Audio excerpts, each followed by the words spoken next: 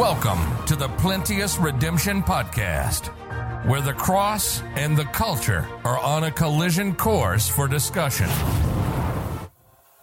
For the preaching of the cross is to them that perish foolishness, but unto us which are saved it is the power of God. For it is written, I will destroy the wisdom of the wise, and will bring to nothing the understanding of the prudent. Where is the wise? Where is the scribe? Where is the disputer of this world? Hath not God made foolish the wisdom of this world? For after that in the wisdom of God, the world by wisdom knew not God. It pleased God by the foolishness of preaching to save them that believe.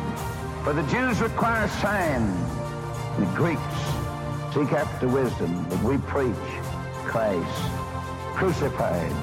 Unto the Jews a stumbling block, unto the Greeks foolishness, but unto them which are called both Jews and Greeks, Christ, the power of God and the wisdom of God.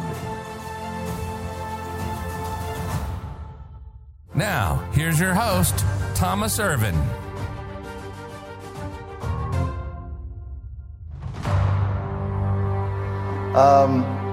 So tonight we're going to go through, we're going to start really picking these last few verses apart. I mean, this is all we're going to be studying for tonight and next week.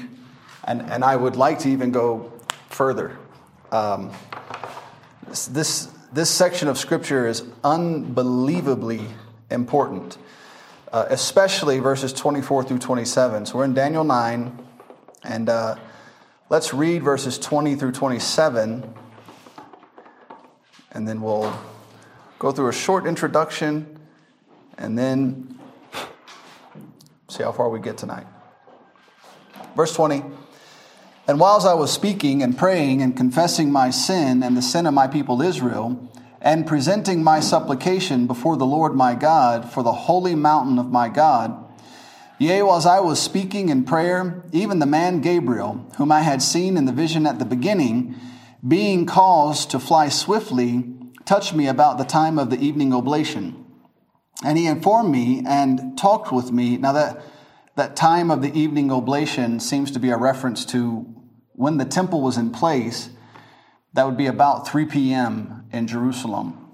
Every day would be the evening oblation. And so he's using that to note about the time when Gabriel came and touched him. Verse 22, and he informed me and talked with me and said, O Daniel, I am now come forth to give thee skill and understanding.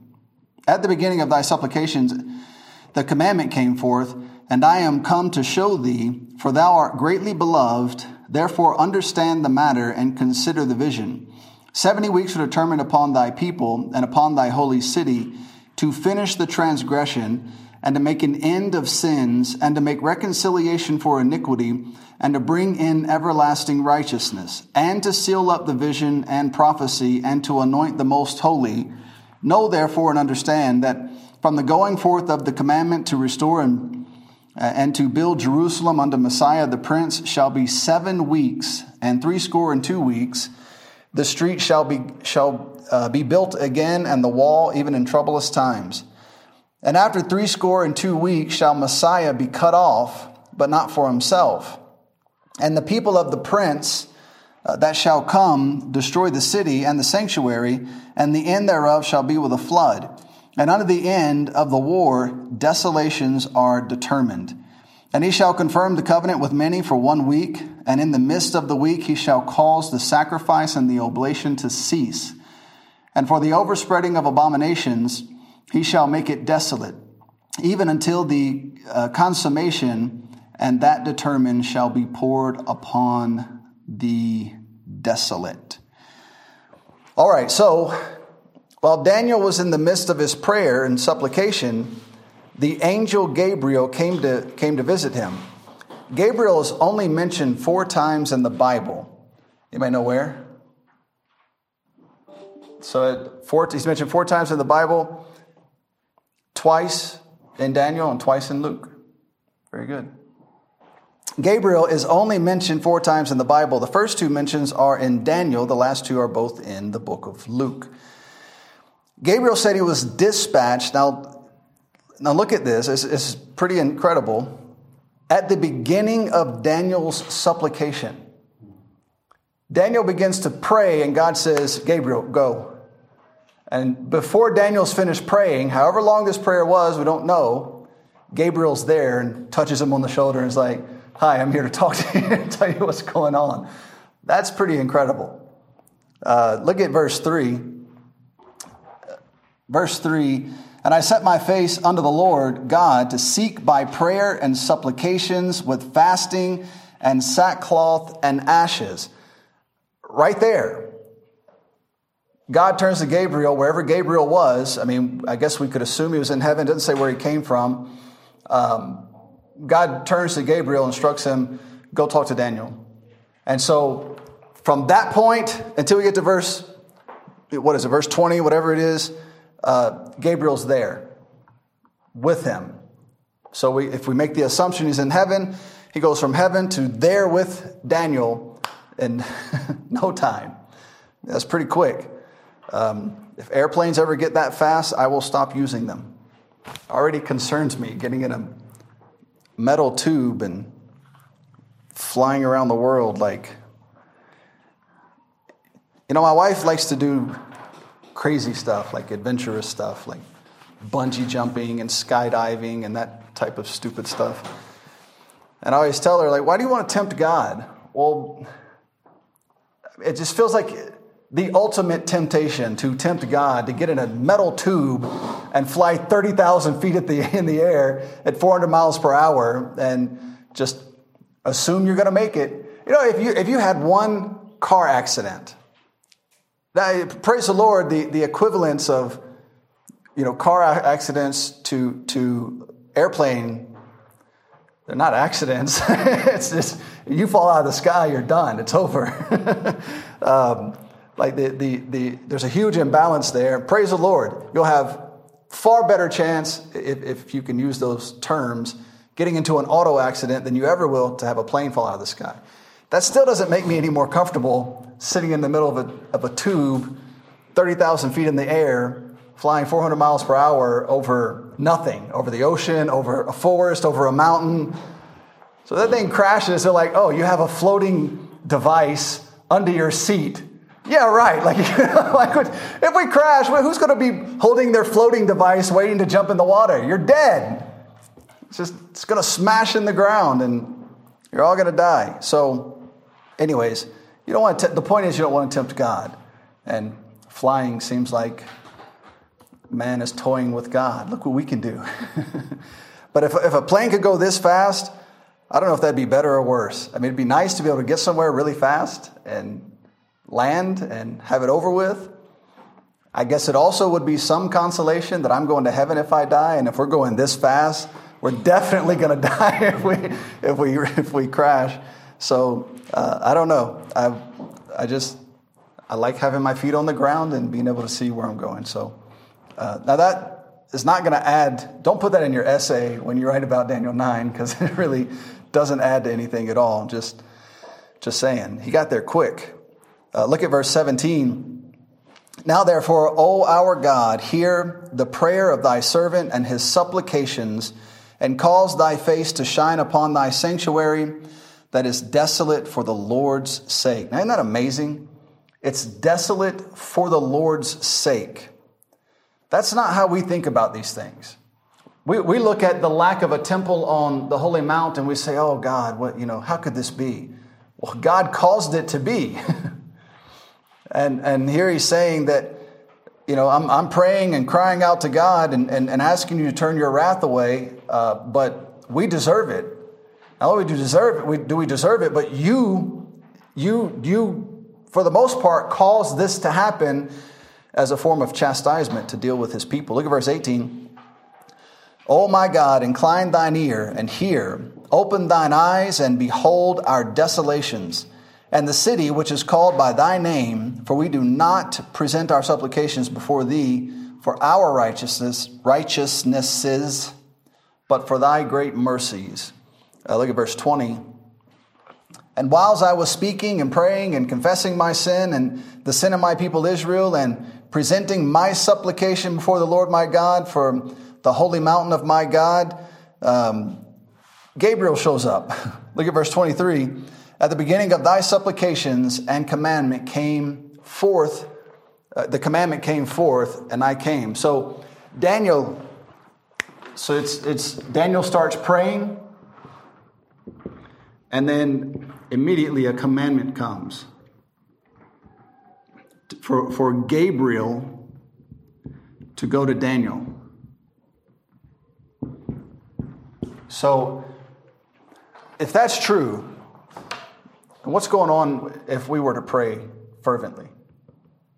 What's happening in heaven when we offer up fervent prayer? That's what supplication is. It's not just, I just said my prayer. Well, good. Glad you went through the motions. So if knowing that, and we'll talk about this again in a few minutes when we get to it.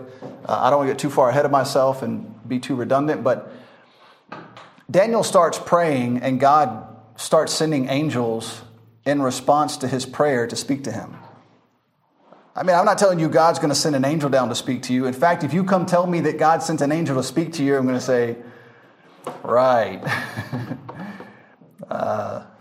You've been drinking some war gin or something.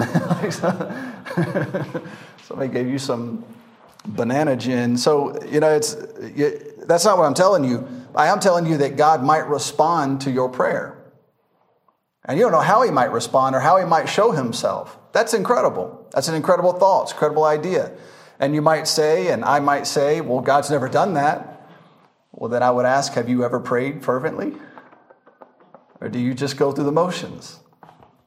If God hasn't showed up and God hasn't directed you and God hasn't had any response to your prayer, it's not that God's not responding to prayer. Clearly he does. I would question the spirit, the motive, the intent, the intensity, all that of the person praying, and ask, are you putting your all into your prayer, or is it just something you just kind of go through? Is it just just going through the motions, just a religious thing? This means the moment Daniel began making his supplication to the Lord, Gabriel was immediately sent to Daniel from wherever he was. We don't know where he was at.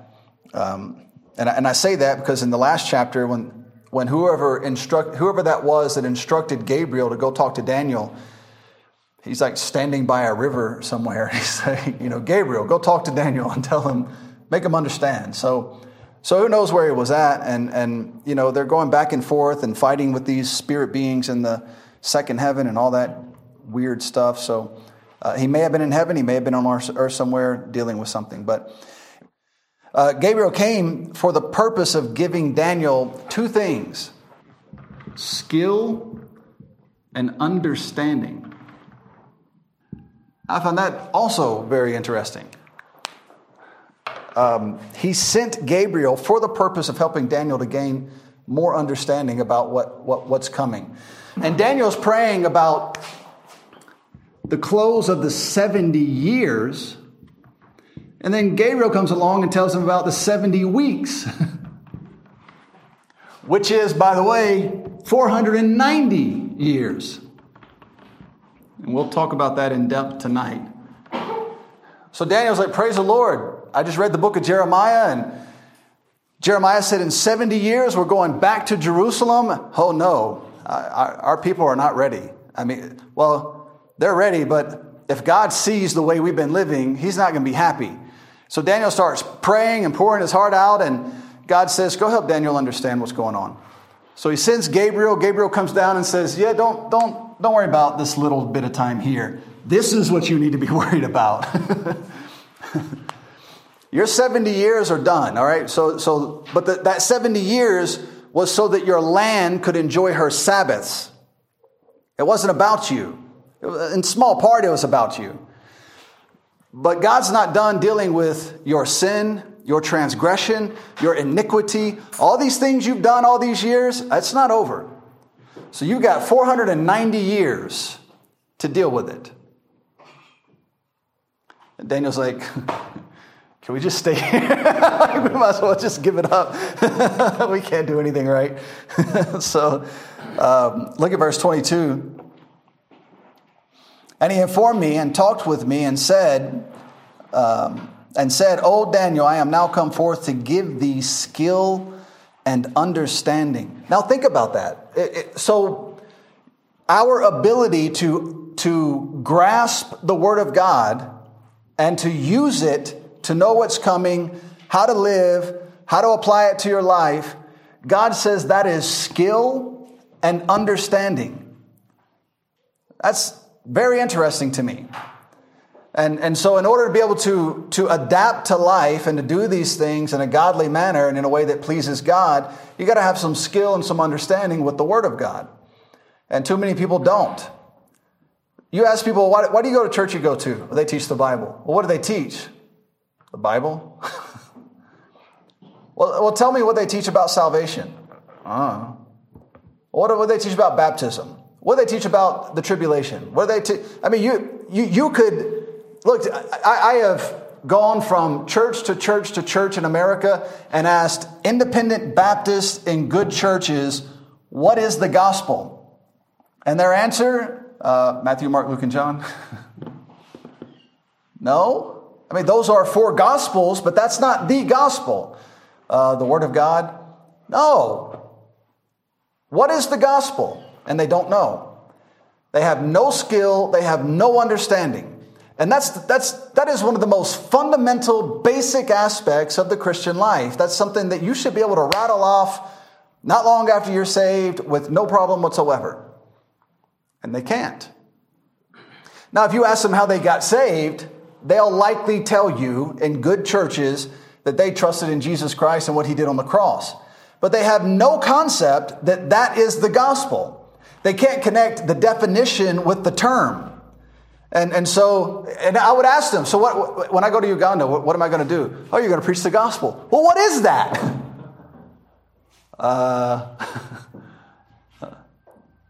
How do you know that's what I'm going to go do and you have no clue what it is? And so they can't put those together. They can't put they have no skill and no understanding. And God forbid, I do not want to be that way. I do not want to be that type of Christian. And all it takes is a little bit of effort, study to show thyself approved unto God. What a blessing.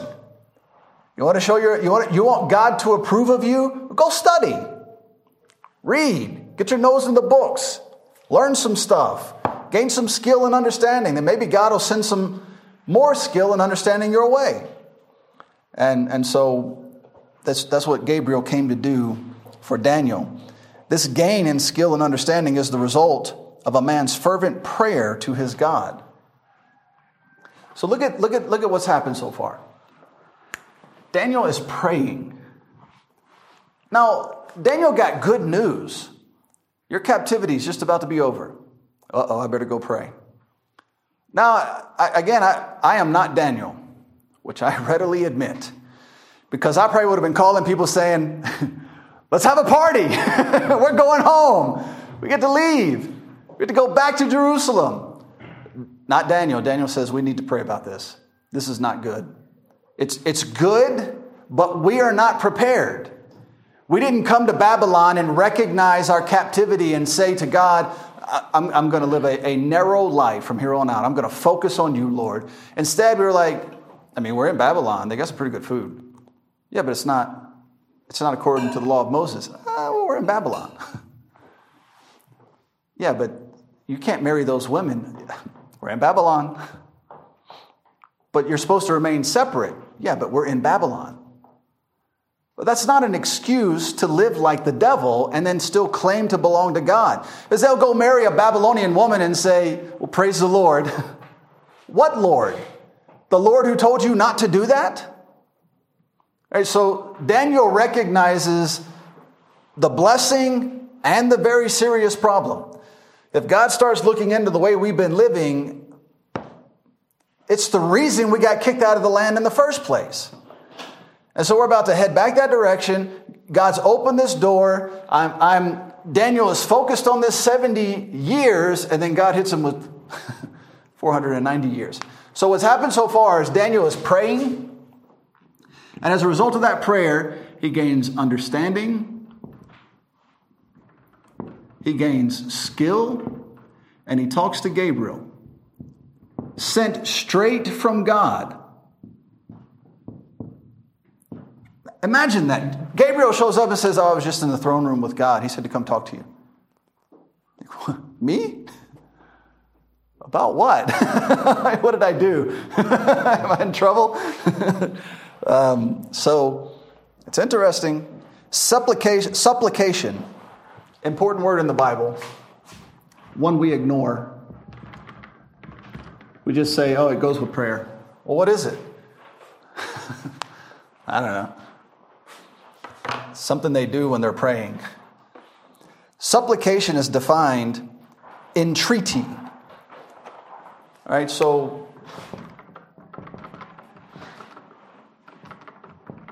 what does that mean? Humble and earnest prayer in worship. So Daniel's not just, it's 5:20, let's pray. And then you just go through, why are we praying? Well, that's what, we're Christians, we're just supposed to do that. When we get done tonight, I'm going to ask somebody to pray. Well, why?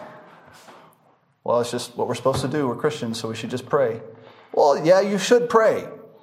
But what if you acted like you were talking to God? What if you put some fervency into it and some intensity into it and acted as though my prayer could gain me understanding, skill, and could cause God to start moving angels around to bring about some godly solutions? That's pretty incredible. And I'm not telling you that God's going to send an angel to speak to you face to face. If you come and tell me that God did that, I'm going to make fun of you. I'm going to take you to the hospital, have your head checked out. Maybe God did. You still going to the hospital, have your head checked out, and drink some water. But I do believe these types of things are 100% available to us right now. I think if you were to pray with real fervency, if you prayed like God was really going to answer your prayer, if you put your heart into it the way that Daniel did, I think God would start making some things move. And people don't. Prayer is probably one of the most lacking ministries that exist in the world today within Christianity. Nobody wants to pray. We do it before church and we do it after church. I would want to see how many people who faithfully attend our church simply pray before they eat a meal. Or do they act like a goat and just tear right into it? I've never seen a dog stop and say, well, Lord, thank you for this food. Why would you act like a dog?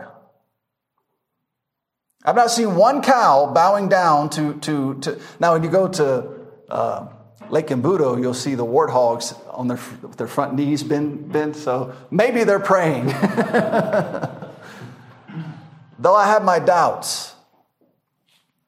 A friend of mine, Brother David Brown, who was here not long ago, his first pastor, and when I say first pastor, he went from Sweet Springs Baptist Church under Joel Logan to our church to go to Bible school, and then he just became the assistant pastor and stayed there. But his pastor, Joel Logan, used to ask him, have you praised God today?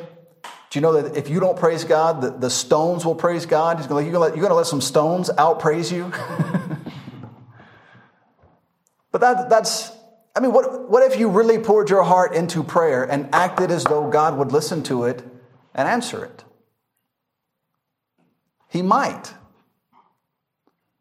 I know great men who go on and on about how, they say that they pray, they say they pray fervently, and they just don't see God responding to their prayer. They don't stop praying, they keep praying, but it's hard for me to see this, and it implicates myself also. I'm not separating myself as though I'm in the camp with Daniel or something, but it's hard for me to see this and not say that God would absolutely do this for us today if we would pray the way Daniel prayed. That's the key. The question is not, did you pray? The question is, did you pray the way Daniel prayed? To finish the definition, humble and earnest prayer and worship, or an earnest request. Your supplication is a level of prayer. It's not you just with your knees bent and your hands together talking. Daniel, in supplication, Daniel has combined prayer and worship together. And he is giving himself over to tell the Lord what's on his heart.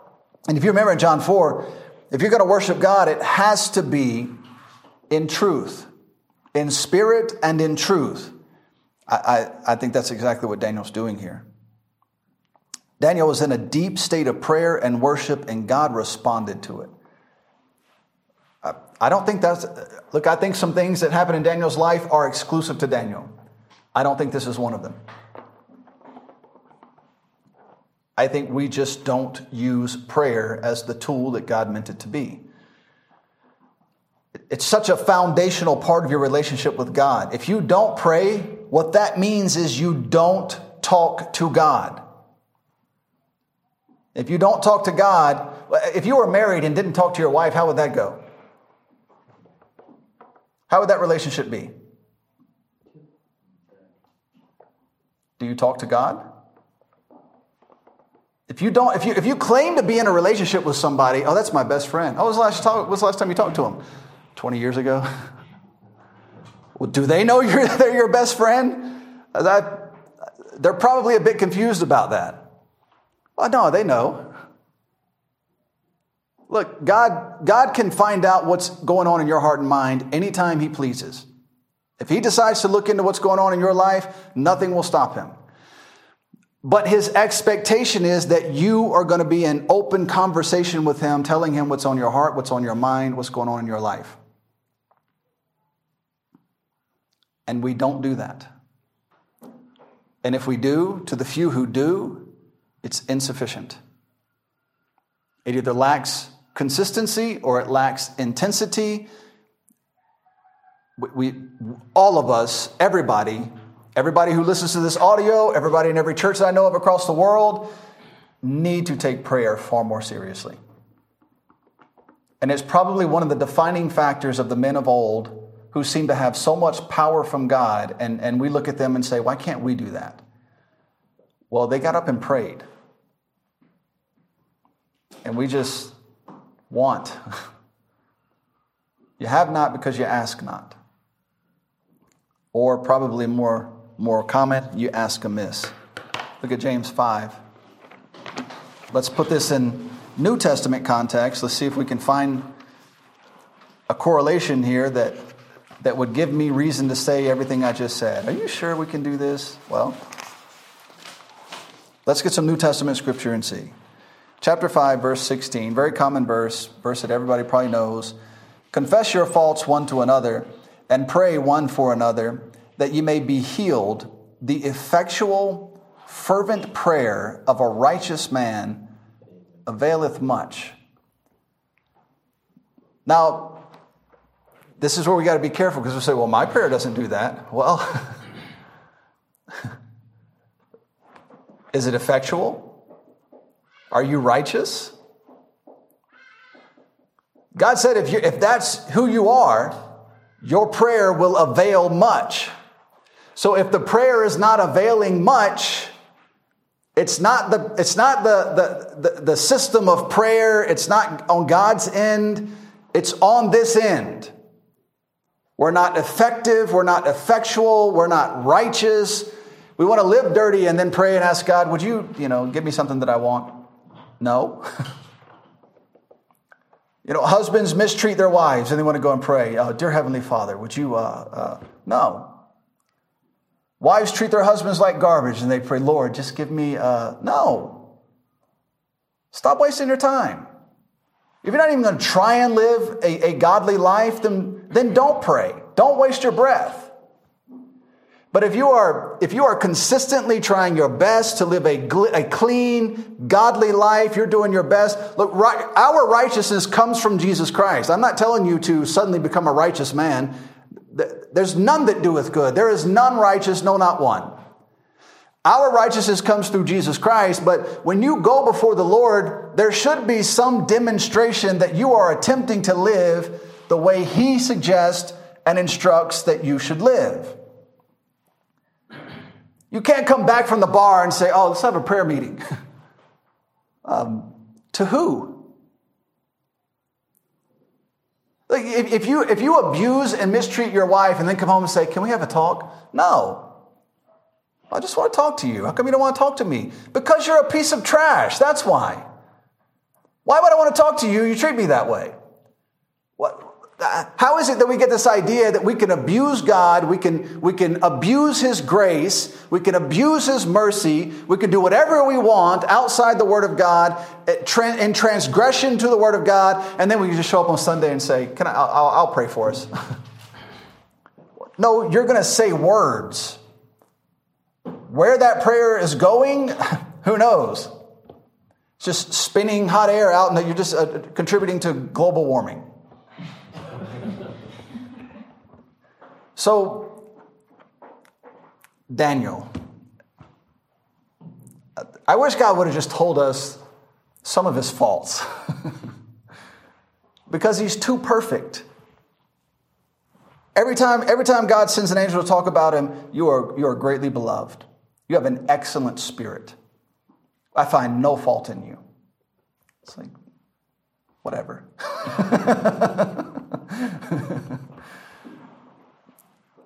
What that demonstrates is here you have a man with no Holy Spirit, with only snippets of the Word of God, living in the worst, most worldly conditions you can imagine. You have people who want to fix the government. He's in the government. He was in 2 bad governments. And yet he remained so close to God and was so fervent in prayer that God moved every time Daniel prayed. Lord, I need to know what this vision is. Only you can tell me. Here it is, Daniel. Lord, what's this? What are these 10 kingdoms? Here it is, Daniel. Lord, what's this horn that's going to come out of these 4 kingdoms? Here it is, Daniel. Lord, I was reading my Bible and I found out it's 70 years are going to be complete. We're almost done. Lord, would you please turn your wrath away from us? Here's some more understanding, Daniel. Every time that man poured his heart out to God, God responded to him. It's amazing. I think it's available.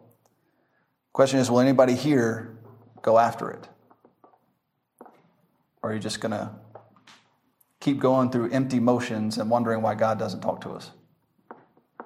When I read of Daniel's situation and then read the words in James 5, it makes me want to spend even more time in prayer. It may be that God would respond to us and show himself in such a way if we were to pray faithfully and fervently like Daniel. It's a good example. It's not an easy example to meet, but Daniel's an incredible figure, incredible person in the Word of God. God used him in an incredible way.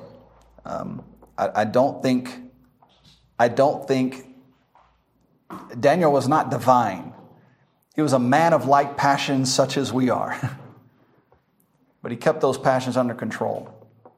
Kept his diet under control. Kept his prayer under control. Discipline, 3 times a day, every day. Never failing.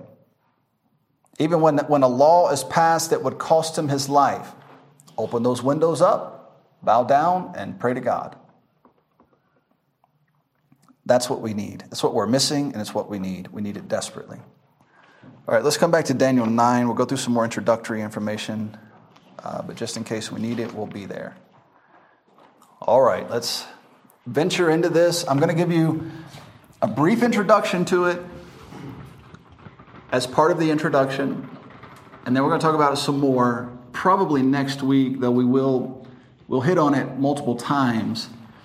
What I'm about to show you is extremely important for you to understand in order for you to have a strong grasp of prophecy and a good understanding of what your Bible says about the future, about future events, about Israel, about what's coming. All these things are extremely important and connected to what I'm about to show you. We've talked several times about how Daniel lays out several timelines.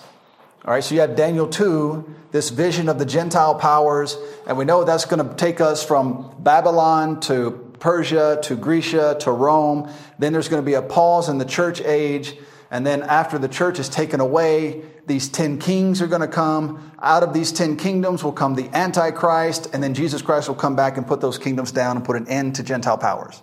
Right? Everybody remember all that? So that's the broad timeline that's given us in Daniel. All right, that fits chapter 7, that fits chapter 8.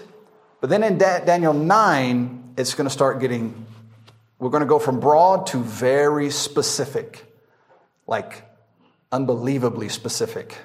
God's going to start giving numbers and years and days and we've talked about the time, the time and times and half a time and how that relates to the 42 months and the 1,260 days. But what is that a reference to? Who remembers? Which part of the tribulation? Second half, which is called what? Great tribulation.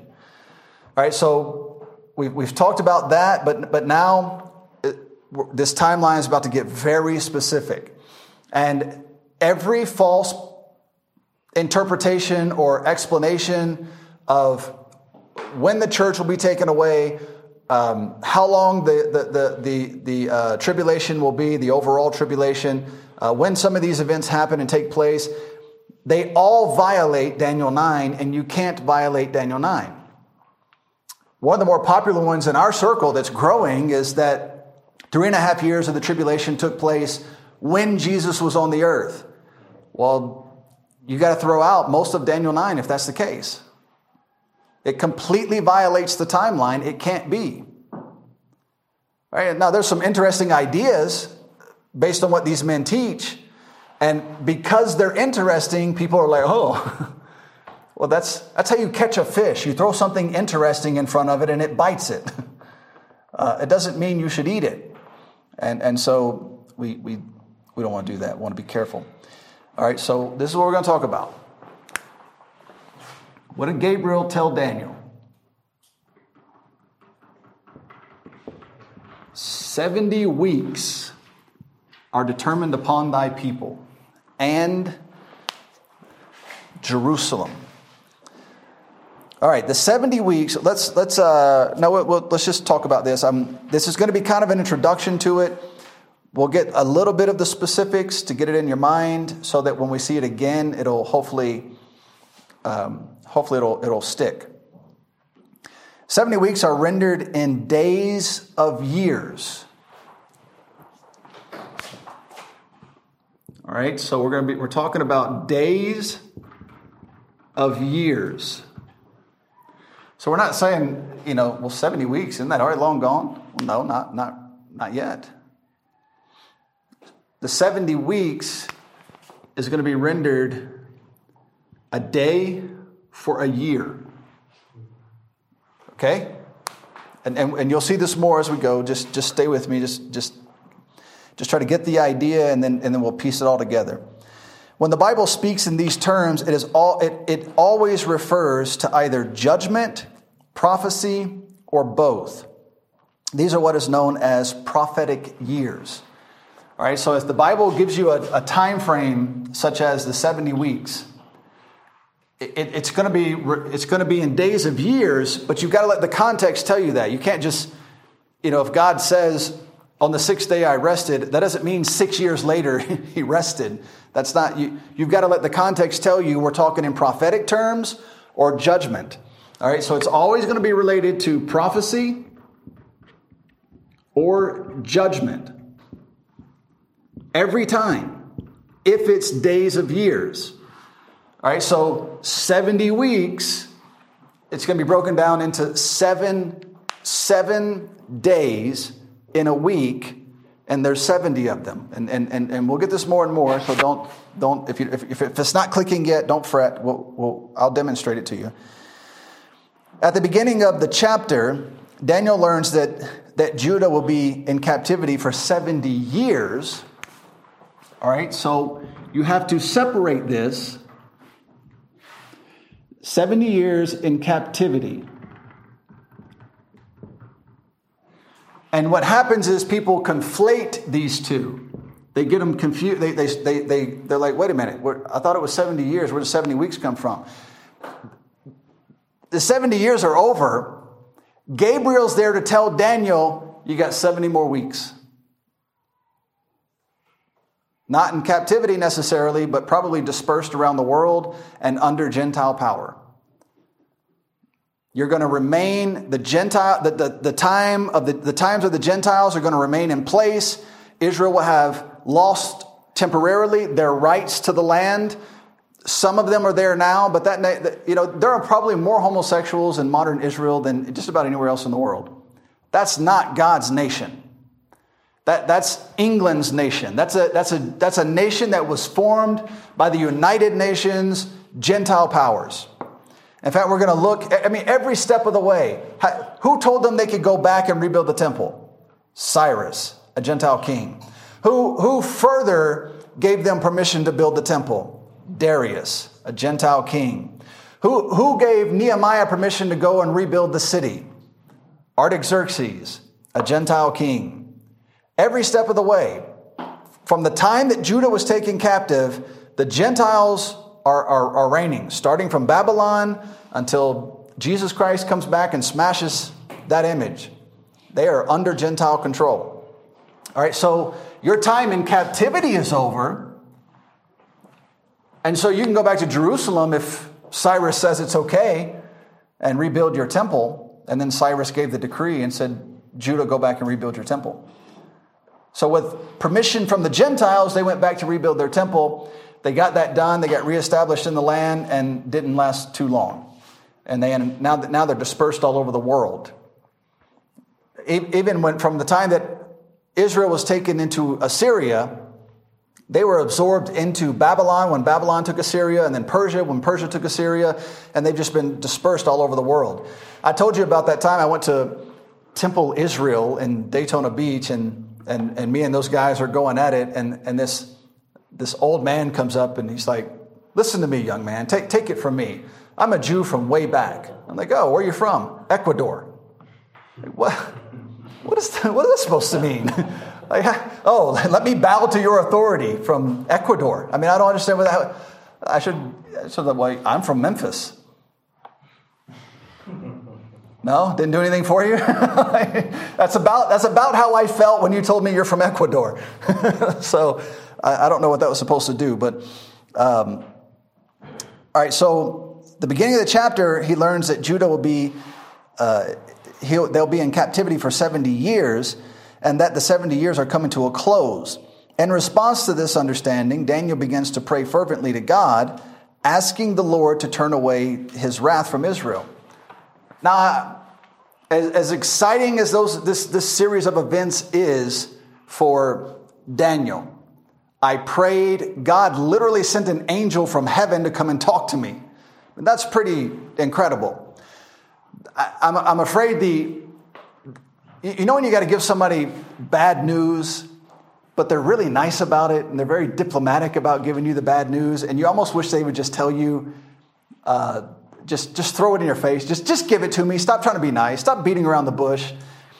Well, that's basically what God just did. Daniel said, Lord, would you please turn your wrath away from us? Send us back. And then Gabriel comes up and is like, you got 490 more years of chastisement. Sorry. And so Daniel's like, okay, praise the Lord. And so that's basically what just happened. Daniel said, would you turn your wrath away from us? And the Lord's like, look, you read, he's like, Daniel, you've read 2 Chronicles 36. Your people went so far, I was without remedy. I have to do this. You have to be chastised. And now it's part of prophecy, so you can't change it now. It has to happen. and so that until this is complete, this is their lot in life. The 70 weeks represent 70 weeks, each of which have 7 days. All right, so when it says it's a week,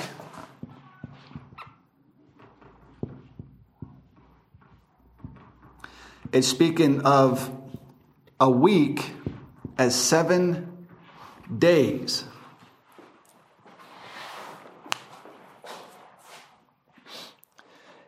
each of which have 7 days multiplied together.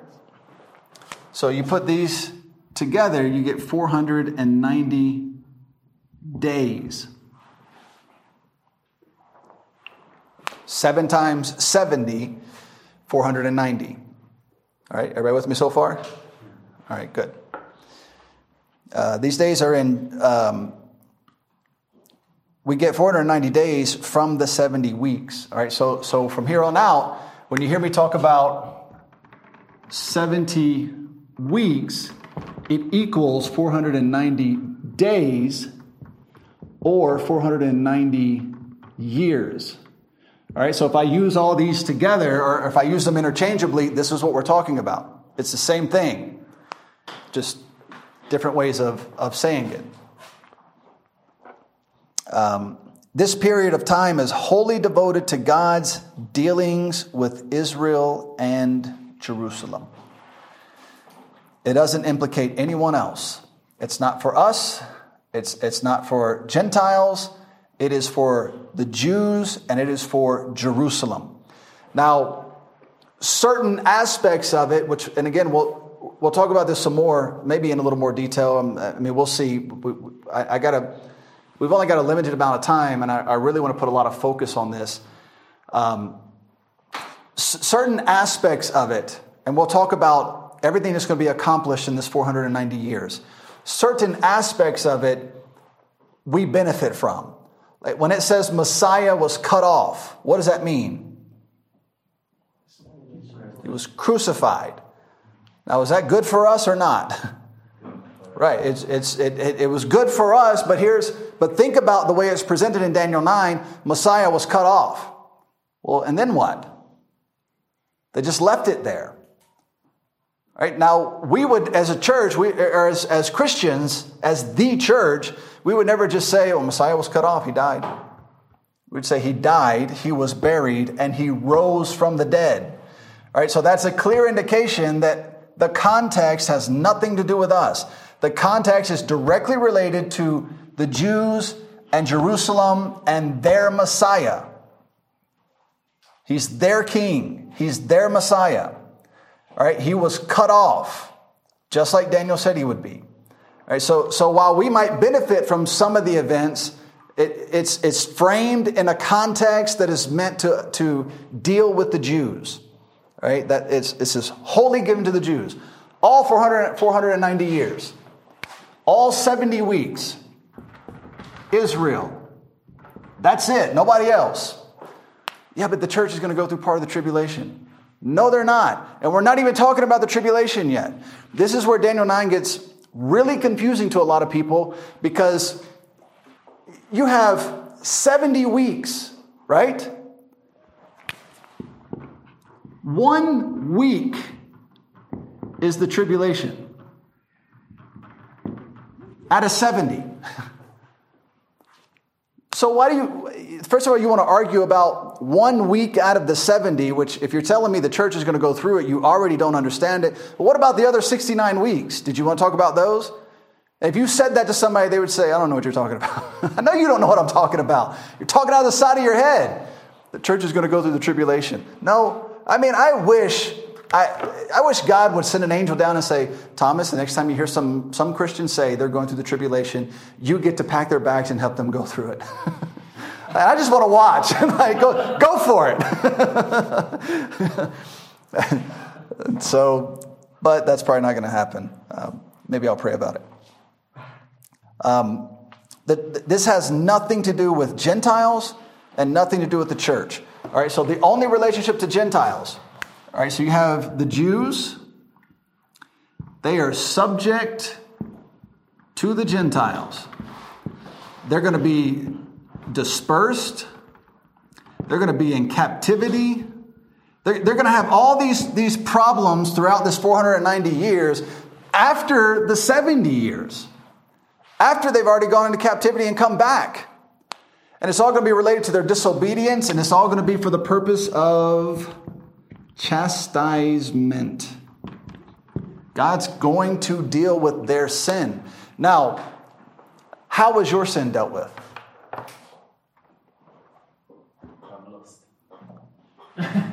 Well, Jesus Christ died for your sins. He was buried. On the board. Okay. Yes. Once we get the 490 days, like from... What's 7 times 70? Yeah, well, from the scriptures. Well, we'll get there. Just stay with me. We'll get there. In fact, we're about to break it down into it. So this 70 weeks is divided into 3 parts. All right, so let me finish this. So the Gentiles, the only relationship they have to this 70 weeks is they rule and reign the earth. Period. That's it.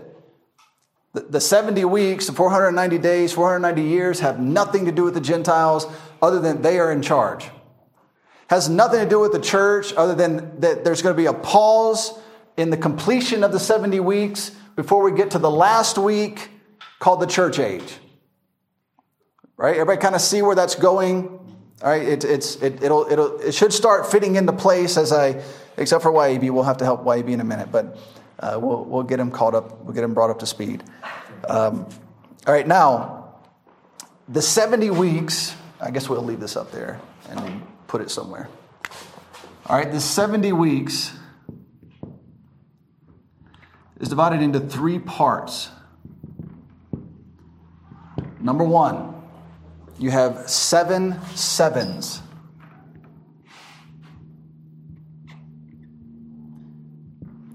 If you multiply 7 sevens together, all right, so that's the 70 weeks are divided into 3 parts. 7 sevens is the first one. It equals 49 days or 49 years. All right, so before we continue, just so you can see where this is coming from, let's read verses 24 through 27 again real fast.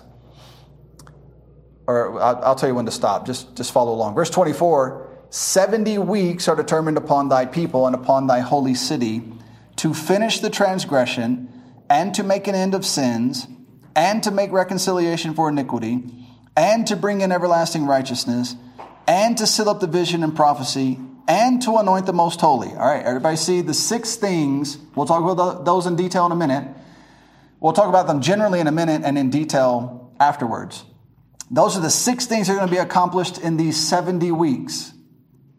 Everybody see that so far? All right, now, verse 25. Know therefore and understand that from the going forth of the commandment to restore and to build Jerusalem unto Messiah the Prince shall be 7 weeks. All right, that's what this is. 7 weeks of 7 days. Everybody with me so far?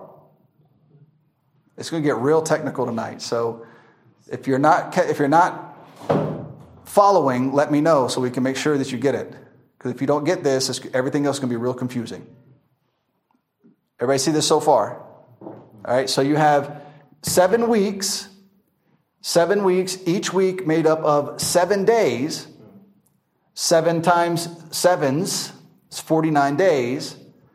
And in days of years, it's 49 years. Everybody got me so far? All right, good. All right. This period is the period from the going forth of the commandment to restore and to build Jerusalem until Messiah the Prince. All right, so that commandment is given in Nehemiah 2. We'll look at it in a few minutes. Artaxerxes, Nehemiah went before Artaxerxes and said, can I go build the city? All right, Cyrus said, go build what? The temple. Darius said, yes, you can build the temple. Only Artaxerxes in the day, even Ezra, when he goes back, it's for more. It's related directly to restoring worship in the temple and getting what they need in order for worship to happen in the temple. But then when Nehemiah goes back, he says, we need to build the city.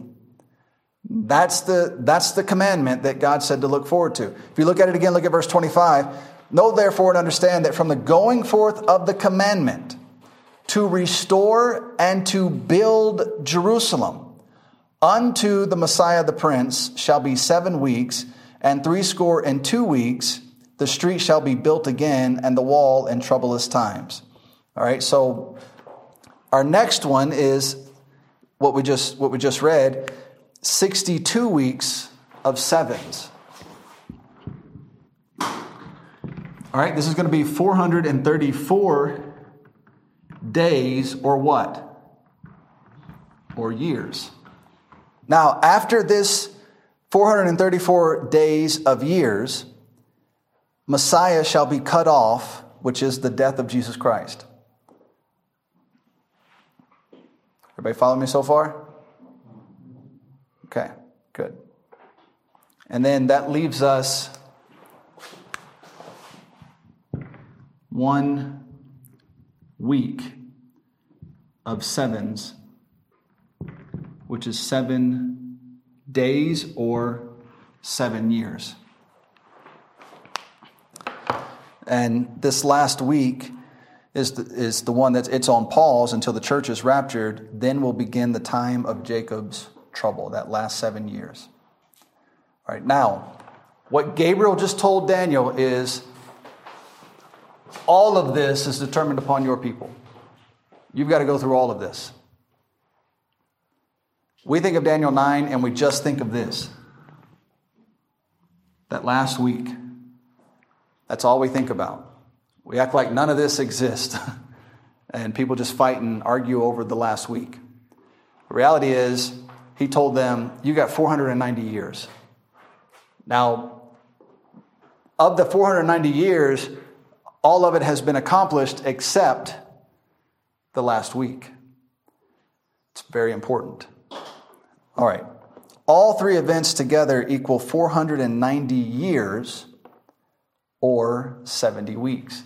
If you add 49 plus 43 plus 7, you're going to come out to 70 weeks or 490 days of years.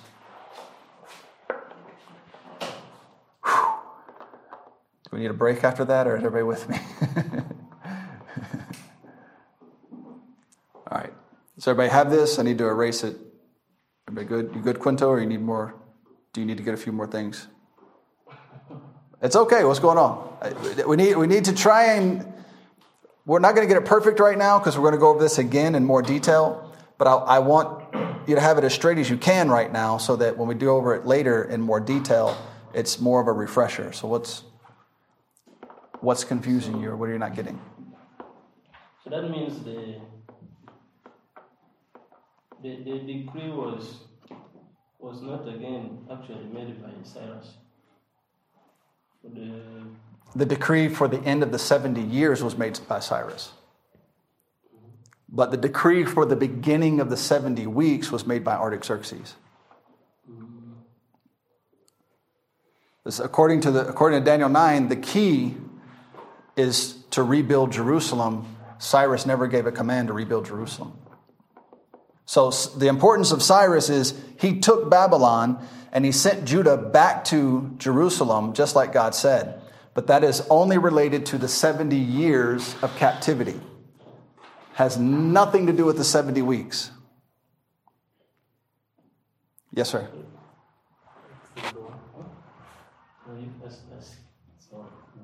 I'm trying to fit in the 4 years of the 400 years of silence between Malachi and Matthew. So, do they fit in here, or it's something else? Or we have to go from Malachi direct to the silent years to the Messiah? That's 490 years from the commandment of Artaxerxes until Messiah the Prince is cut off. And that time fits perfectly. In fact, multiple men have taken the time and they say that they were able to, they say that they were able to check it to the very day. So from the time that command was given from Artaxerxes until Jesus Christ was put to death on the cross, it's 434 days, or not? It's 49 plus 434. So these together is what that time would be. I meant to put that number up here, but let me let me get that number for you real quick. I don't want to do it in my head and mess it up. If one of you are math geniuses, have at it and let me know.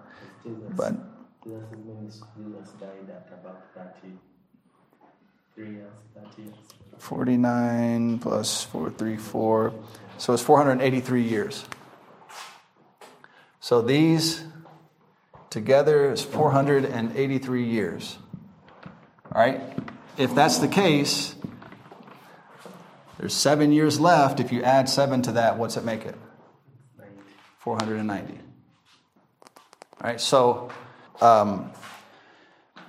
multiple men say they did the math. They got the dates together, and so one of the most famous of them, and I've got his books, and he's kind of boring to read, but it's the content is very interesting. His name is Sir Robert Anderson. He's got a book called Messiah the Prince. It's an excellent book. But he was a detective for Scotland Yard, and he got saved.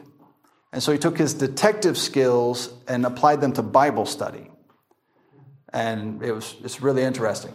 And so in his book, Messiah the Prince, he goes through from the time that commandment was given and the date that they believe it was given on until the death of Jesus Christ. And it's exactly 483 years, according to him, to the day. Now, I have to take his word for it. I don't know. I have no way to prove it or disprove it. He had the wherewithal and the access to the information to be able to lay this out the way he does, and he does it very thoroughly. And he says he was able to average it out to the day, 483 years. That leaves us 1 week. That 1 week was put on pause when Christ rose from the dead. Christ rose from the dead. What began? The church age, the New Testament. All of this, do you see how that fits? All right, so we're studying Daniel 2, and we're following these Gentile powers, and we go all the way to Rome. Under their kingdom, Messiah dies. Messiah is cut off. He dies on the cross, he's buried, he rises from the dead. They destroy the temple, just like Daniel 9 said they would do, and then the church age begins once Christ rises from the dead. All right, Christ rises from the dead. We're in this long, drawn-out period called the church age. So this 70 weeks, at least the last week, is put on pause until the church is taken away. All right. Everybody got so if you're trying to do the math from Artaxerxes till now, it doesn't work because it goes until Messiah is cut off. So if you look at verse 25 again. Know therefore and understand that from the going forth of the commandment, that's Artaxerxes. All right, he gave that commandment. All right, from the going forth of the commandment to restore and to build Jerusalem unto the Messiah the Prince shall be 7 weeks and 62 weeks. The street shall be built again and the wall even in troublous times. If you read the book of Nehemiah, it was absolutely rebuilt in troublous times. Now, verse 26, and after 62 weeks. Okay, so that puts these two together. 434 days and the 49 days. 434 years and the 49 years to give us 483 years. That puts those together. After that, so you see the way it's worded, verse 26, then after 62 weeks shall Messiah be cut off, but not for himself. And the people of the prince that shall come shall destroy the city and the sanctuary, and the end thereof shall be with a flood, and unto the end of the war desolations are determined. And then verse 27, just for good measure, and he shall confirm the covenant with many for 1 week. Yes, sir. I have a question. Mm-hmm. So if you are going to separate the 70 weeks in categories of 7 and 62 and 1 week, so could it be that in the first week from the commandment to rebuild Jerusalem till the appearance of the Messiah, that marks the end of the first week? Yeah, so this first week is 7 sevens. All right, so that's 49 years from the time the commandment is given until Messiah the Prince. So then 62 weeks till he's cut off. All right, good. Okay. All right, everybody. Quinto, you looking at me like, I'm not asking another question. I don't even know what to ask. You okay? You understand it? I was only confused with the other one. Okay. Anybody else? Monica's sleeping. Anybody else? I'm trying to calculate something. Ooh, what are you calculating? We like to know. All right. I'm okay to erase this? Yeah, all right. Okay. In other words, if we are to put the 70 weeks, that means it starts counting when Judah is already back in the land. The 70 weeks is counting from the commandment given by Artaxerxes. Judah went back years before when Cyrus sent them back. The temple is already built. By the time we get to Nehemiah, the temple is built. So by the time Nehemiah is asking for permission, they were already back in the land. All right, let me put this timeline on the board. All right, so you got to separate these two, okay? So right now we're talking about the 70 years and the captivity, right? So they go into Babylon. They're there 70 years. At the end of that 70 years, Cyrus sent them back. It takes them about, and I'm doing this from memory, it takes them about 15 years to finish the temple. Now, it didn't take them 15 years. They laid the foundation, they restored the altar, they got things going, and then they just quit. Trouble came, and they started having a hard time, so they just quit. By the time God raised up Haggai and Zechariah went and prophesied to the people in Jerusalem. So right here, when it comes to this and it comes to what's happening here, this is in Jerusalem. This is Judah in Jerusalem. They've laid the foundation of the temple. They restored the altar. They have worship going. They're singing. The aged men see the small temple and they weep, but the young men are all excited about what they get to be a part of, and they're cheering. And so all of that's going on in Jerusalem. They start receiving trouble from their adversaries, so they stop building. By the time that Haggai and Zechariah come along and prophesy to them that's in Ezra 4, Ezra 5, Ezra 6, Darius writes his letter and says, you're going to let these people finish building that temple or I'm going to make your house a dunghill. Right? And so by Ezra 7, they're full on with the work. It's moving fast on. By the time Nehemiah comes, they've already rebuilt the temple. Nehemiah's coming to rebuild the city, beginning with the walls and the gates. All right, so it takes them about 15 years to finish the temple. Then Nehemiah comes. Now, actually, Nehemiah, but just before Nehemiah is Ezra. All right, Nehemiah comes some years after Ezra, and he builds the city, beginning with the walls. All right, so they're in Babylon 70 years. This 70 years of captivity is coming to an end. Cyrus says, go back. They go back. They rebuild the temple. Ezra comes. He brings more people. Nehemiah comes. He brings more people. And when Nehemiah gets there, the temple's already built. Ezra's already, preaching and reading the Bible to him. He's got the priests up there. He's getting things in order. He's reestablishing worship the way it should be. Nehemiah comes, he says, we got to get these walls built or we don't have a city.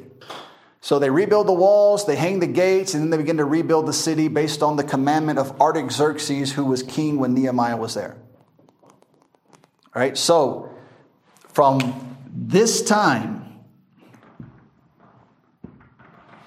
70 weeks are determined upon thy people. So they were released in phases? They went back and they weren't released in phases, they went back in phases. Cyrus said, those of you who are from that city, go. Well, only a small remnant went back. And then when Ezra came later, more came back. So Zerubbabel came back when Cyrus gave the decree. Zerubbabel and Jeshua came back. They brought a significant group with them. Not everybody by any means. Then Ezra came. He brought another group with him. Then years later, Nehemiah came. He brought another group with him. And then they began to, at that point, build the city.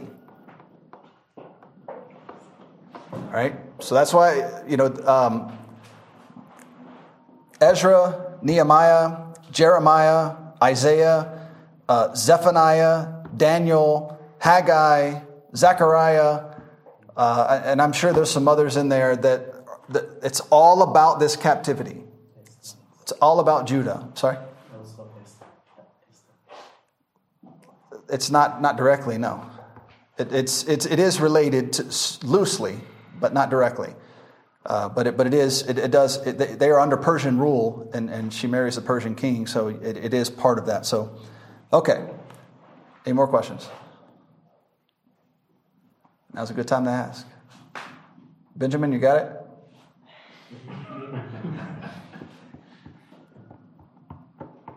Anybody? Going once? Going 7 times? Times 7? What? All right. We're going to talk about that more in depth because you've got to get that. So I wanted to introduce you to it, hopefully not confuse you initially, but help you to see it and gain some understanding from it, some help from it, and then we're going to look at it more in depth later. I don't know how in depth. I feel like I could spend a whole semester on Daniel 9. But Brother Keith was already gracious enough to split this into 2 semesters, so I'll not test his limits. Could you give me a whole semester on Daniel 9? No. What are you talking about? No, it might be profitable. It's interesting. If someone asks me a question, where do I go to point to them that these weeks, the days equal to weeks, and then weeks go to years? Is there a verse? Yes, there's several. We will look at them. We'll get there. All right. In the 70 weeks,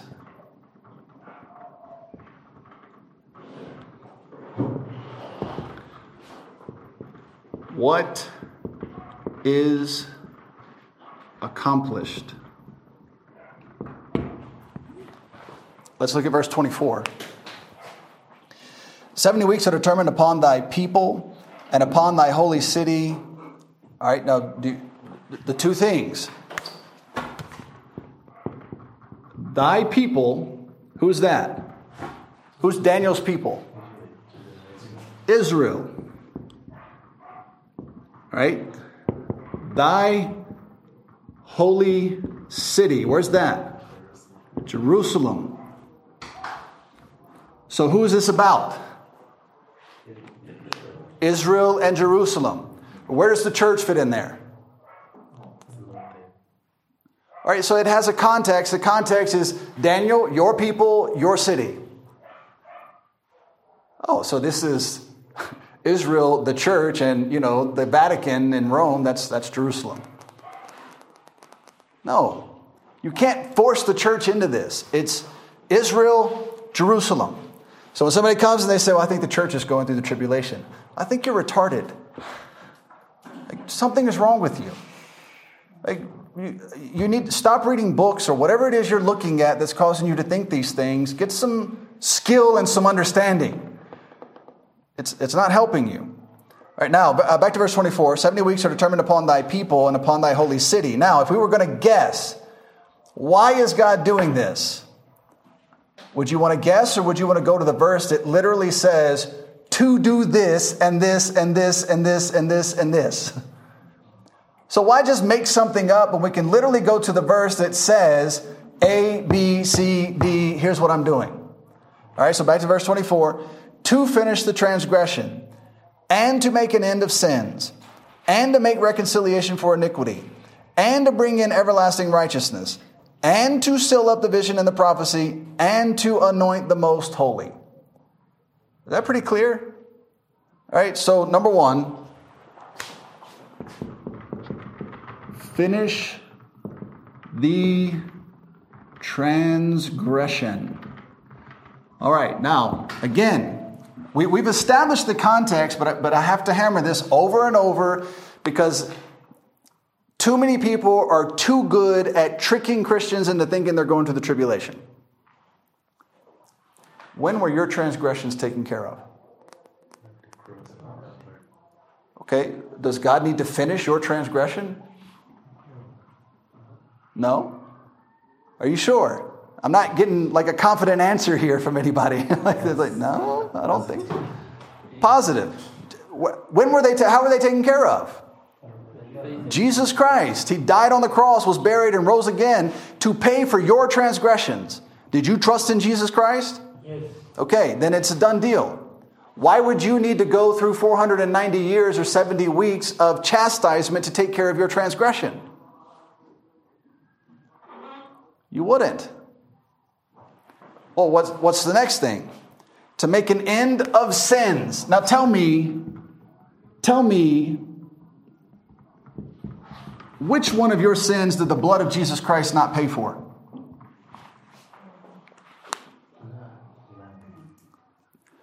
So if the blood of Jesus Christ has washed away your sins, why would you need to go through 70 weeks of making an end of your sins?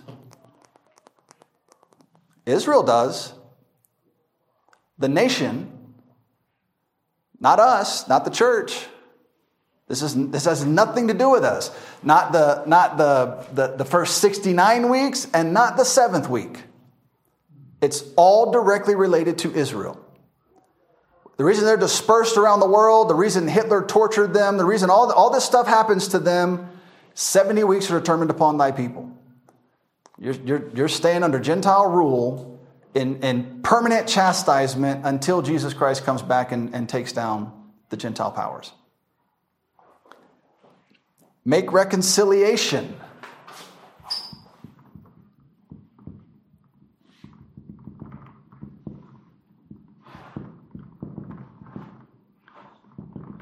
When and how were you reconciled? Through the blood of Jesus Christ. The blood of his cross, that's Ephesians chapter 2, reconciled us to God. So you're going to have to help me understand why I need to go through 70 weeks or 1 week of being reconciled for my iniquity when Jesus Christ already shed his blood and did that for me. It's because it has nothing to do with us. Bring in everlasting righteousness.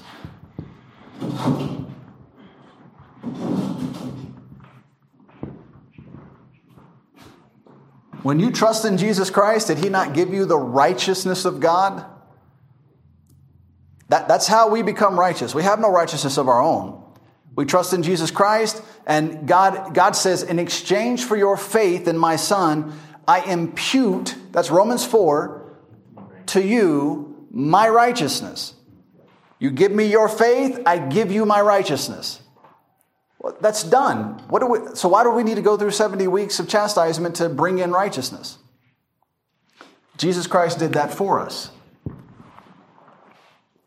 Seal up the vision and the prophecy.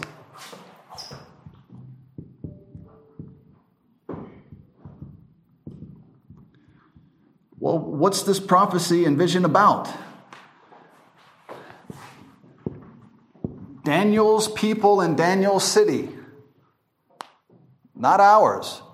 Raise your hand if you've been to Jerusalem. Nobody?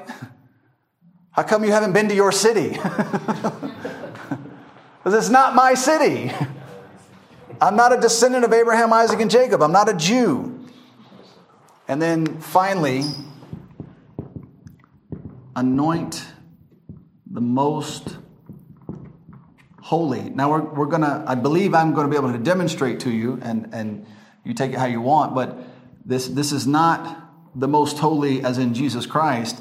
This is the temple. And I'll show you why I say that when we get to it. Has Jesus Christ already been anointed? Yes. He doesn't need us to anoint him again. He doesn't need Israel to anoint him again. But their temple needs to be put back, restored. Their temple needs to be put back in place. So I believe this is going to be a reference to Ezekiel again. Ezekiel's temple. All right, so, and I'll show you what I mean by that when we get there. But these are the 6 things this 70 weeks intends to accomplish and what God hopes to do with them. And we're going to look at each one in a little more detail. Right now, I'm just giving you a brief introduction to it and bringing it to your attention. None of that has anything to do with us. Now, anybody, so you take Israel, you take the Gentiles. They can all escape this through Jesus Christ. Now, not nationally, the nation of Israel is going through this. But you can be ripped out of that nation and be put into the body of Christ if you would trust in Jesus Christ and his death on the cross, his death, burial, and resurrection. So that's available for anybody. You don't have to go through this. You could receive Jesus Christ and become one of his sons. But to as many as received him, to them gave he power to become the sons of God, be born again, be put into the body of Christ. And then once you're in the body of Christ, your flesh means nothing.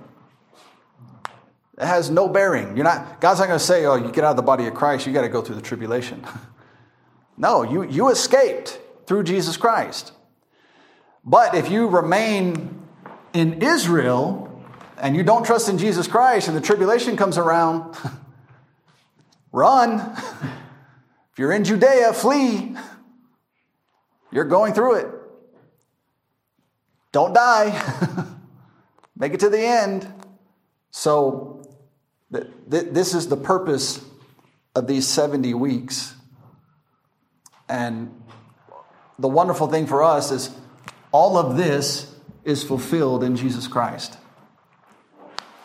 All you have to do is trust in Jesus Christ and you can escape all of this. Now, if you're a Gentile and you go through the tribulation, this is not being accomplished in you. You're just going through tribulation. It just sucks for you. Should have made a better choice.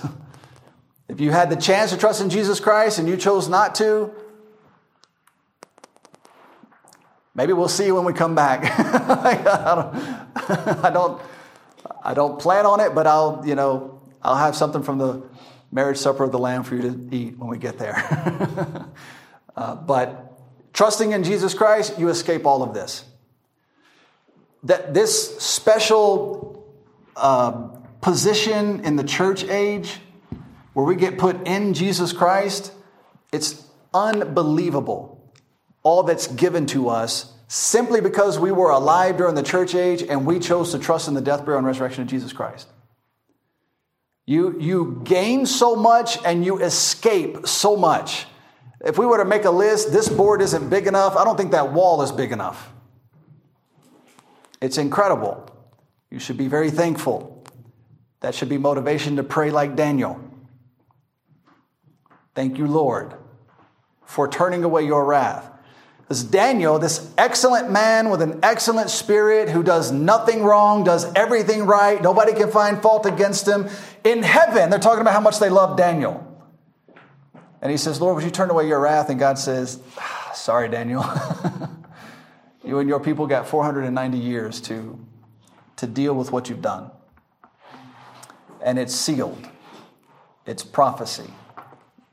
Not going to be altered. Right? And then God looks at us and says, why do I have you? And we say, well, I'm washed in the blood of Jesus. Oh, well, come in, my son. Have some of his inheritance. What, you want to rule and reign with him? Sure. And why am I getting all this? Well, you trusted my son. There's no other reason. All right, so the one who had merit is denied his petition and told, sorry, you got 490 more years of chastisement before I bring this to a wrap. And then us, who never did anything right, we stumble around in darkness and don't deserve anything but hell, God says, you're seated in heavenly places already because you've trusted in my Son. It's pretty incredible. 70 weeks are determined upon Daniel's people. While certain of the events over the course of 490 years might have some broader impact, such as Messiah being cut off, we talked about that briefly already, the purpose of the 490 years is to finish God's dealings with Israel. Do not make the mistake that having some potential benefit makes it about us. It has nothing to do with us. It's all about Israel. Everything the 70 weeks accomplishes could be easily taken care of for anyone who will trust in Christ now. The death, burial, and resurrection of Jesus Christ are available for all men everywhere. All right, now, when do the 70 weeks begin? Everybody got this who needs it or wants it? Okay, good. Now, we've talked about it already and we've referred to it already, but let's go look at it. Nehemiah 2 begins with the decree of Artaxerxes. We'll read verses 1 through 8. Nehemiah 2, verses 1 through 8. Verse 1.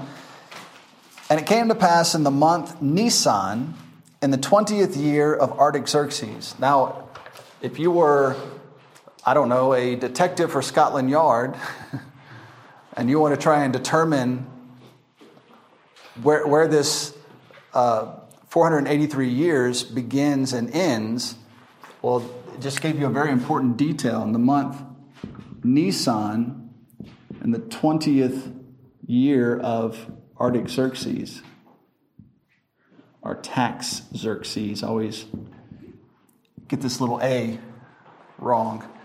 Artaxerxes. All right, back to verse 1. And it came to pass in the month Nisan, in the 20th year of Artaxerxes, the king, that wine was before him, and I took up the wine and gave it unto the king.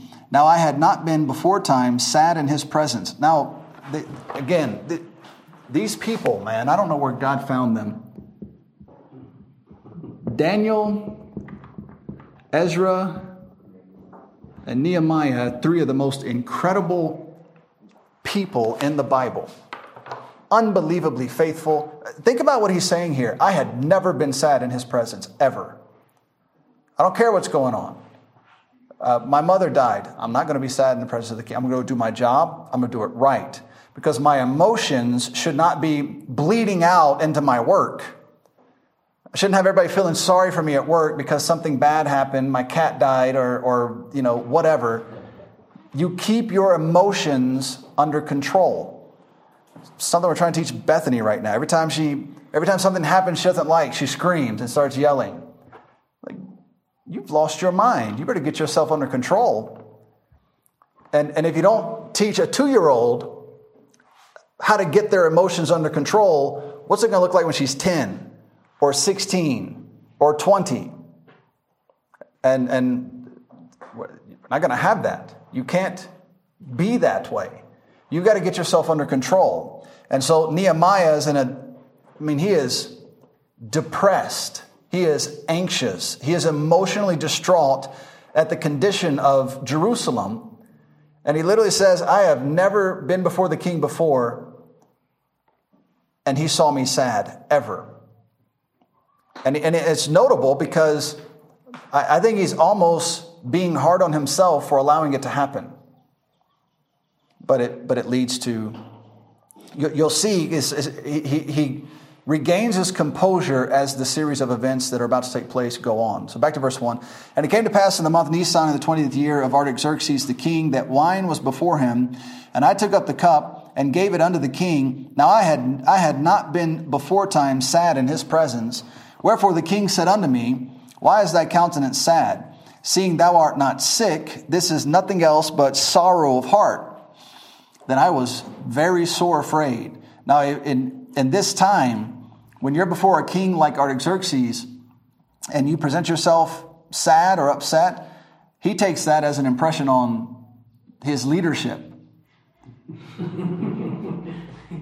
So Nehemiah is like, this is not good.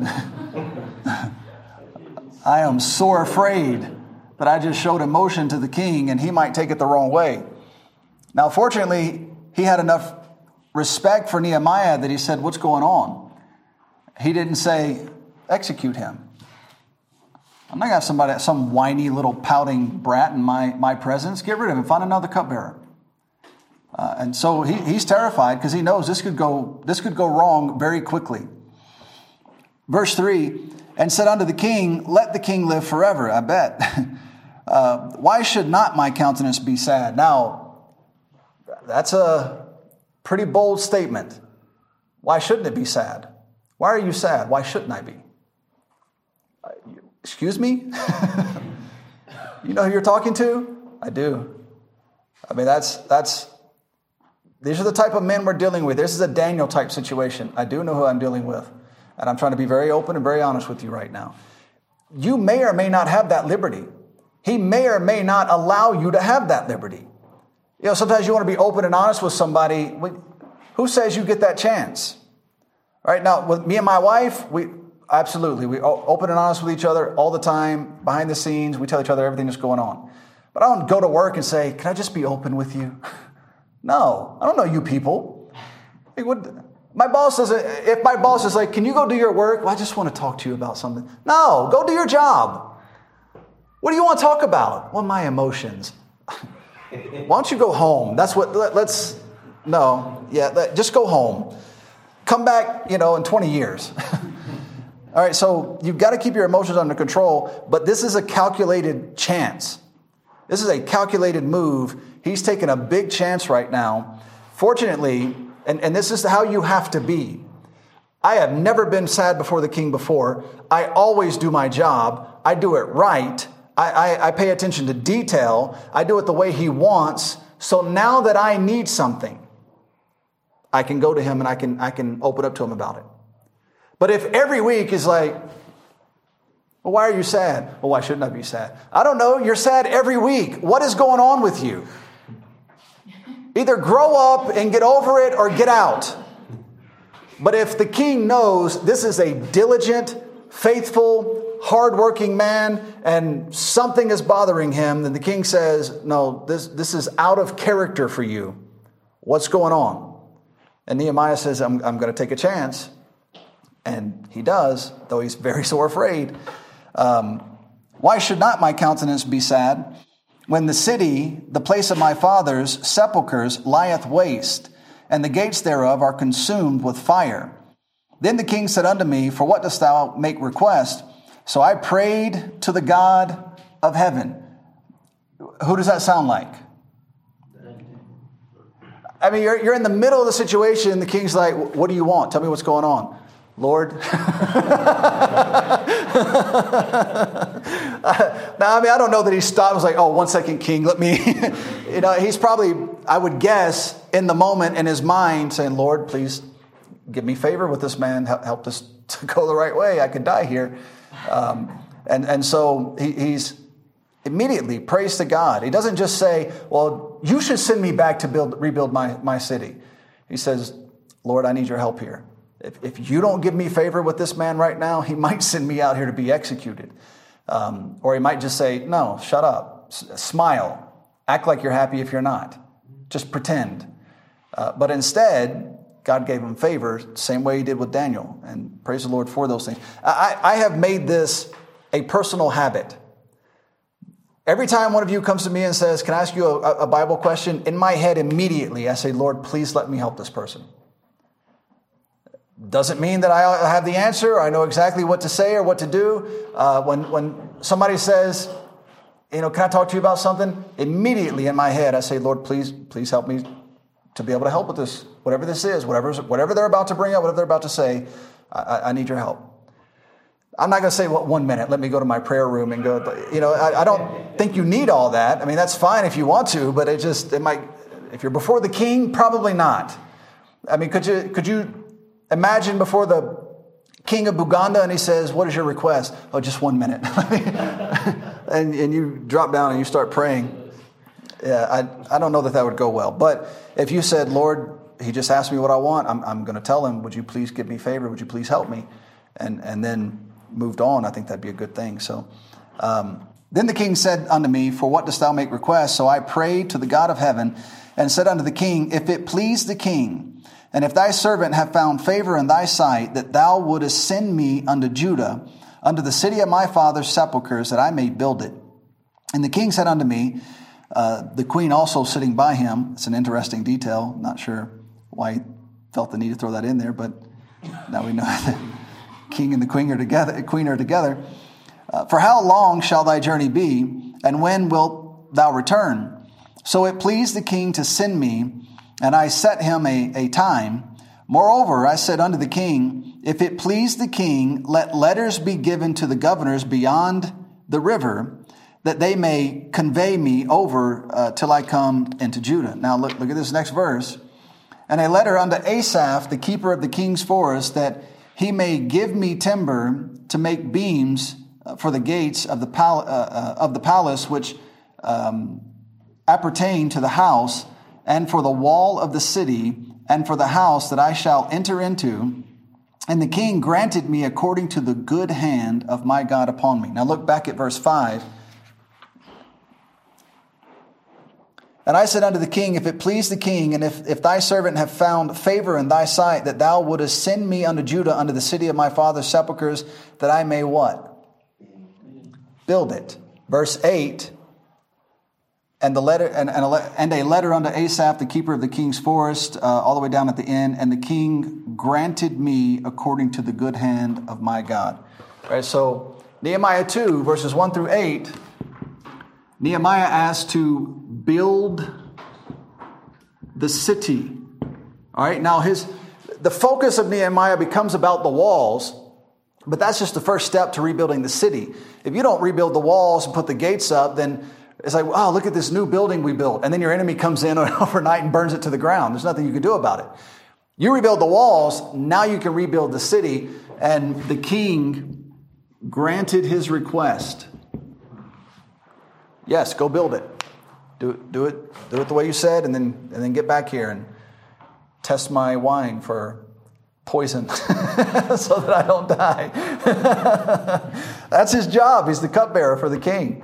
And so the king's going to drink something. The king says, here, Nehemiah, make sure this is okay. And so he has to drink it. He's like, he didn't die. So thanks, king. So this decree by the king starts. It's the beginning. It starts. As soon as he granted it, 490 years begin clicking. 70 years is done and gone. They're back in Jerusalem. They've rebuilt the temple. They built their own houses. You read the book of Haggai, God ripped their faces off because they built their own houses, but you just left the house of God waste. And Haggai and Zechariah began prophesying. Zerubbabel and Jeshua said, yeah, we got to fix this. And so they began rebuilding. Those same adversaries came and bothered them. But this time, if you read in Ezra, it says they refused to quit. Why didn't they do that the first time? The first time they said, they're being mean to us. We should stop. Let's go build our own house. And they're like, well, how come you can build your own house, but you can't build the house of God? Well, we have adversaries. That didn't stop you the second time. In fact, because they didn't stop, it says that God put his hand upon them, and there was nothing that those people could do to stop them. And they just kept going. And so, praise the Lord, they got it done. We hope you enjoyed this podcast. You can learn more about our ministry by visiting www.plenteousredemption.com. You can hear more Plenteous Redemption podcast audio at www.plenteousredemption.media. Please comment below if this podcast has been a help to you. Also, inform us of future topics that would interest you. Thank you again for listening to the Plenteous Redemption podcast.